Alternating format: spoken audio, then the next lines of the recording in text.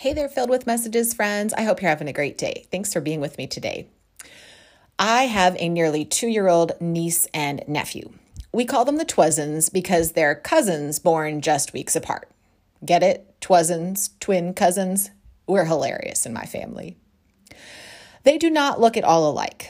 Paloma has stick straight, very blonde hair, while Phoenix's hair is black and curly. Paloma has beautiful blue eyes, and Phoenix's are the color of the most delicious chocolate. While they may be very different in looks and personality, they are both perfectly adorable. Currently, the Twuzzins are in that amazing stage of toddlerhood where they are imitating everything and everyone around them. Recently, Paloma had on a black and gold cape. Very thoughtfully, my sister taught her to say, "I'm Batman," while she was wearing it. I wish I could show you the video. It's hilarious. Obviously, Paloma doesn't yet know who Batman is, and she can only say the catchphrase when prompted, but she can certainly imitate her mother very well. Phoenix has an amazing ear for music and loves to imitate sounds he hears. His favorite band is Queen, and he imitates Freddie Mercury quite well for a nearly 2-year-old.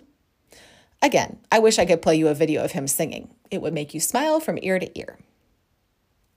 Human beings learn through imitating. Fake it till you make it is one of the most basic human ways of growing if you're 2 or 82. But we need to be careful about who and what we are imitating. In his letter to the Philippian church, Paul notes that if we choose to imitate Jesus, we can bring lots of joy into our lives and the lives of others. Hear these words from Philippians 2, 1 through 12. So, does belonging to Christ help you in any way? Does his love comfort you at all? Do you share anything in common because of the Holy Spirit? Has Christ ever been gentle and loving toward you? If any of these things has happened to you, then agree with one another. Have the same love. Be one in spirit and in the way you think and act. By doing this, you will make my joy complete. Don't do anything only to get ahead. Don't do it because you are proud. Instead, be humble. Value others more than yourselves. None of you should look out just for your own good. Each of you should also look out for the good of others. As you deal with one another, you should think and act as Jesus did. In his very nature, he was God. Jesus was equal with God. But Jesus didn't take advantage of that fact. Instead, he made himself nothing. He did this by taking on the nature of a servant. He was made just like human beings. He appeared as a man. He was humble and obeyed God completely. He did this even though it led to his death. Even worse, he died on a cross. So God lifted him up to the highest place. God gave him the name that is above every name. When the name of Jesus is spoken, everyone will kneel down to worship him. Everyone in heaven and on earth and under the earth will kneel down to worship him. Everyone's mouth will say that Jesus Christ is Lord, and God the Father will receive the glory. Will you pray with me? Holy Spirit, open our hearts and minds to hear you speaking to us now. May the words of my mouth and the meditations of all our hearts, may they be acceptable in your eyes, O Lord, our rock and our redeemer. Amen. If you look in a Bible at the verses I just read, you'll notice that some of them are formatted on the page as though they were a poem. That's because, scholars believe, these words about Jesus are the lyrics to one of the oldest hymns in Christianity. This hymn describes 3 characteristics of Jesus, which Paul suggests are worthy of imitating. Christ made himself nothing by becoming a servant. He humbled himself, even to death on a cross, and he was obedient, though it led to his death. None of those sound like very appealing things to imitate. They seem sort of boring and dull at best and difficult and painful at worst. And certainly throughout history, these ideas have been used to subjugate women, children, minorities, those who are differently abled, the LGBTQ community. But perhaps it isn't so much that these ideas are inherently bad or oppressive. Jesus embodied these things, and Jesus was the opposite of bad and boring and oppressive. So maybe we need to take another look at the concepts behind these Christian ideals of service, humility, and obedience, and see them for how Jesus lived them. Jesus, although he was God, the author of this hymn writes, didn't exploit his divinity. Instead, he'd emptied himself or made himself nothing and took on the form of a slave or a servant. Slave is the word that probably most grabs our attention when we hear these words, because it stirs up so many painful images from the past and present. However, the key word is became nothing, or, as other translations often render it, emptied himself. I know, either translation is two words, but in the letter's original Greek, it is one. Kenosis. It means to give oneself to others. Think about all the ways Jesus gave himself to others. He tirelessly traveled around Israel so others could hear the good news of God's great love. He went out of his way to heal people, even when it endangered him. He paid attention to people, especially those to whom most people paid no attention. He was patient and loving, even when his disciples were getting on his last nerve. But at the same time, Jesus also took care of himself. He went away by himself to pray. He took time to rest. He told God what he wanted, even praying, "Take this cup from me." He had clear boundaries, even telling the disciples to back off when they were interfering with his work. Emptying ourselves, kenosis, giving ourselves to others in a Christ-like way, means living a life of service, sharing God's great love with others, seeing people and meeting their needs, spoken and unspoken, embodying the fruit of the Spirit, love, joy, peace, patience, kindness, faithfulness, gentleness, and self-control. And it also means taking care of ourselves, because if there is nothing of us to give, then we cannot give of ourselves to others. When we try to push the limit and take care of others at our own expense, we often end up intentionally or unintentionally hurting ourselves or others. As in so many things, in embodying kenosis and giving himself to others, Jesus did so in a balanced and healthy way.